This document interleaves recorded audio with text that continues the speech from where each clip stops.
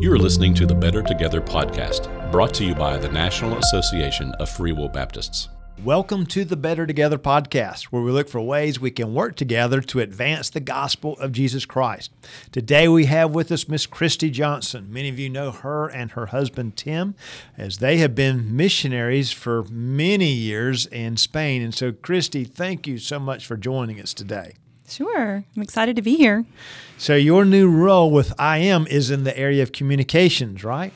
That's right. Well, tell us a little bit about that. Well, as you said, Tim and I have just left Spain as IM missionaries, almost 25 years there. And he is now leading the missions department at Welch, but I'm privileged to get to work here at IM in the area of communications. I'm the development communications manager. And since we've been missionaries for all this time, obviously we've had a lot of experience in communicating during all of those years. And I'm just excited to get to be here and to help IM tell the whole story of all the missionaries around the world. I read a quote recently from Ken Blanchard, and it said, "What we give our attention to grows."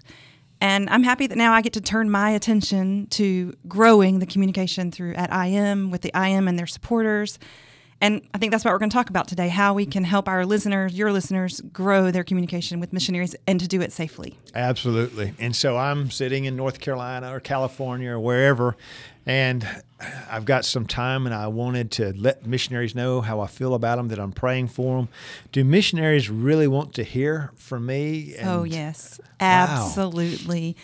They want to keep up in the lives of what's going on with their supporters. The communication goes both ways, not just newsletters from the missionaries, but they love talking to people. They love reading what's going on in your life in Facebook, birthdays, and even the meals, the plates that you're posting. They may get a little jealous over some of that, but they just want to know what's going on with your family. So when we went to Spain, like we said a long, long time ago when we first went, we didn't have this accessibility for our supporters. So it's amazing to think of all the things we can do nowadays, but we need to do all of these things safely. So it is different. We've got Facebook and Instagram and Twitter and TikTok. Tell us about some of the best practices for Facebook and some of these other social media channels that are out there. Yeah, the interesting thing about Facebook is that missionaries not only use it to communicate to people back in the States, but they use it to talk to people on their fields as well, their friends, their contacts, including people who may still be seeking to have a relationship with Christ. So that's one reason we all need to be careful when we're communicating out there in the social media world. Just remembering that people that they've asked you to pray for, those people could be on their pages reading it. And many of them have social media. They have Facebook.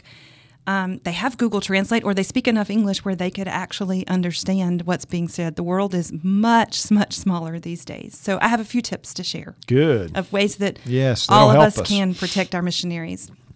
First of all, we should probably use private messaging or DMs as much as possible, especially if we're saying something kind of sensitive or we're not sure if that needs to be said out there. We just need to be careful of mentioning things that are political or religious, things like that, especially in certain parts of the world where these things are monitored.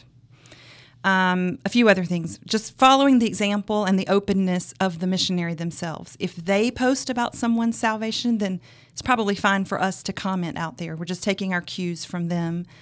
Maybe we shouldn't use too much Christianese. Yes. I mean, words like church, believers, mission, missionary, evangelism, witnessing, sometimes those words throw up red flags, especially in sensitive parts of the world. And we have a lot of missionaries and workers who will say, please do not post this. A lot of times it's in a closed Facebook group. And so I just ask that we all respect that. Just respect, do not repost, because that's the way that we can protect our missionaries, not just their physical security, but the relationships that they're trying to build. In our case, in Europe has some special laws about publishing faces and names of people. So when we were in Spain, we would always blur out faces or try to get backs of heads. Or a lot of times we would just show our own children in like a children's activity, or our fellow missionaries' children. So a lot of people thought, were those the only children there? But that's not the case. We had lots of people there. We just couldn't show their faces. We didn't have permission to do that. And for people in our really sensitive parts of the world, we just need to assume that nothing is safe. We just need to be careful with the things we talk about and make sure that what we think is private may or may not be private. Mm-hmm. And if you're wondering about this, as you mentioned earlier, you can send a direct message in most of these social media platforms and ask directly. And some of this is probably a good idea to even think of in North America, because we're in an increasingly non-Christian environment. And so some of the same things that would work in a mission field, so to speak, would also work at home here in the United States. Well, how about like mailing letters and packages? How does that all work? Great question. Missionaries do love to get mail.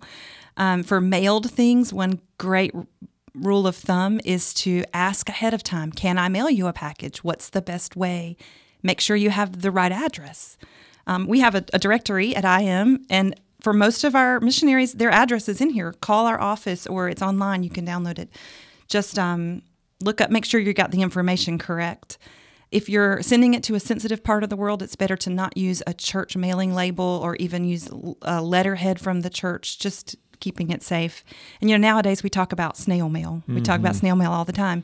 But when you're thinking of overseas, it's really snail mail. It can take a while. So if you're wanting to send something that's really time sensitive, think about that ahead of time. A missionary kid's birthday or something, an anniversary, a special gift.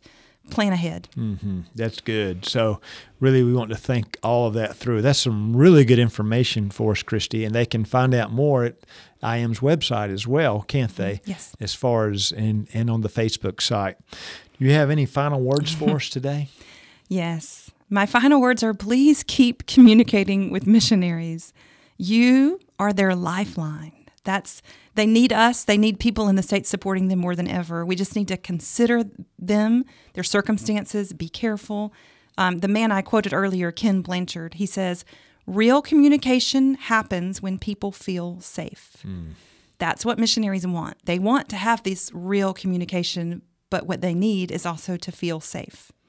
That's good. Well, look, thank you for the good work that you're doing and have done. You and Tim have done over the years. We really appreciate you, and we really appreciate you stopping by and sharing with us today.